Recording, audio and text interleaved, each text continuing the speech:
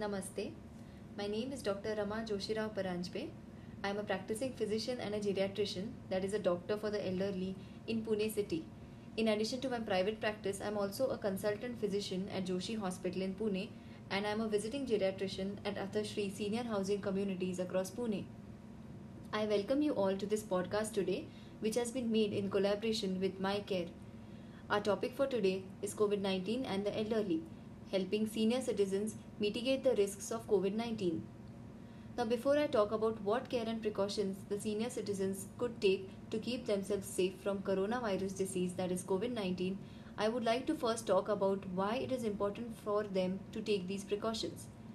The reason being, as we grow older, our immune system weakens, causing the people in the older age group, that is above 60 years of age, to be at an increased risk of getting a severe COVID illness and with more complications. In addition, presence of underlying medical conditions such as diabetes, blood pressure problems, heart disease, long-standing kidney, lung or liver diseases will further make this population more vulnerable. Hence, we want to prevent this infection in the elderly group as much as possible. It is important to know how COVID 19 spreads both directly and indirectly. By directly, I mean through close contact with an infected person who may be symptomatic or perfectly asymptomatic.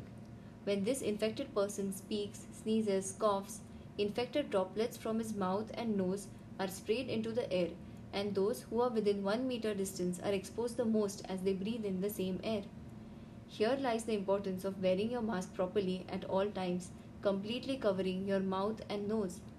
I often see that my patients, in their eagerness to talk on entering the OPD, reflexly lower their masks and begin speaking. This is often done unknowingly, but it should be completely avoided. Coronavirus can also spread indirectly through infected surfaces when people touch these surfaces and then touch their face or nose or mouth with the same infected hands. Herein again lies the importance of frequent hand washing or hand sanitizing. Be mindful that even if a person who is infected with COVID 19 does not show any symptoms of COVID such as fever, cough, cold, sore throat, headache, body ache, difficulty in breathing, and so forth, he could still very well spread the infection to others because it has been found, according to present studies, that COVID symptoms can present any time after getting infected from day 2 to day 14. Usually, they are seen on the day 5th or the day 6th. Thus, with this background information in mind, we now come back to our question as to what precautions and what care can everyone who is 60 years and above take to stay safe from COVID. Well, the best way to reduce your risk of getting COVID 19 is to limit your physical interactions with other people as much as possible. In general, the more people you interact with, the more closely you interact with them, and the longer that interaction, the higher is your risk of getting COVID 19. Yes, being confined in the house, unable to visit close family or friends, can be mentally taxing, I agree, but then this is the need for the hour. Thankfully, we can take help of technology such as a WhatsApp video call, a WhatsApp phone call, FaceTime, Zoom, or any other. In fact, I encourage all of you to talk to your close ones, your children, your siblings, your friends, or anyone every day, every alternate day. This will really help take your mind off daily routine things and reset it. Ordering grocery and medicines telephonically or online and getting them delivered to your home is another effective way to limit physical interactions. Avoid going to any shops at least for the next 2 to 3 months as much as possible.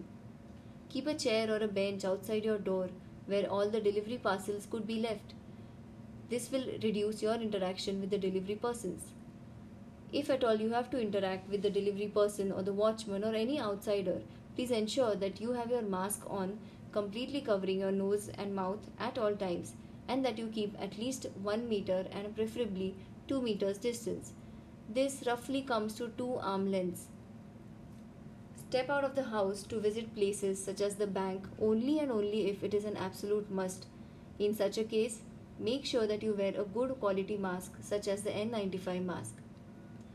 Now, inside the house, if you have a maid coming in, then make sure that she has a mask on at all times while she is working in the house, and that she washes her hands with soap for at least 20 seconds before she begins her work.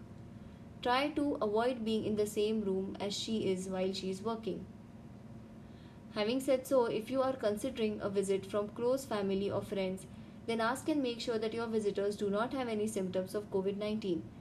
If they have had contact with a COVID patient or a suspect, then it is best to delay their visit by at least 1 if not 2 weeks. It is better to meet visitors in an outdoor area, or if inside the house, then a well ventilated area with open windows. Masks should be worn at all times.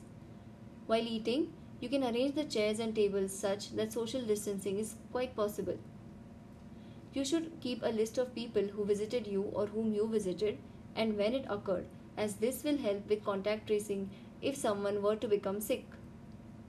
Regarding your medical needs, if you are suffering from a chronic disease such as diabetes or hypertension, I think it is a good idea to buy a glucometer for home blood sugar measuring and a home blood pressure monitoring machine.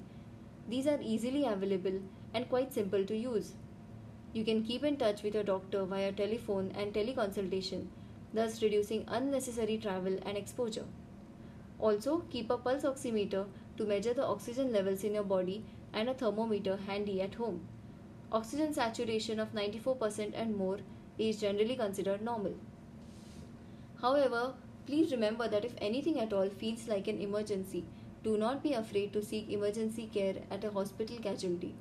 Hospital emergency departments are trying their best and have infection prevention plans in place to protect you from getting COVID. Coming to exercising, walking inside the house, in the corridor or passageway of your building, or on the terrace or downstairs in the garden with social distancing and preferably with masks on can be done for 30 to 40 minutes daily. Especially if you are a diabetic patient, this is a very good idea. Avoid closed gymnasiums. Cycling, badminton, table tennis, pool, yoga, all these are safe options. You can also do resistance or weight training twice a week at your home itself. While sitting at a cards or a chess or a carom table, ensure that your mask is on always. Indulge in your hobbies like reading, painting, drawing, knitting, gardening, playing a musical instrument or listening to music, watching movies or anything at all. This will keep you busy and mentally fit and fresh.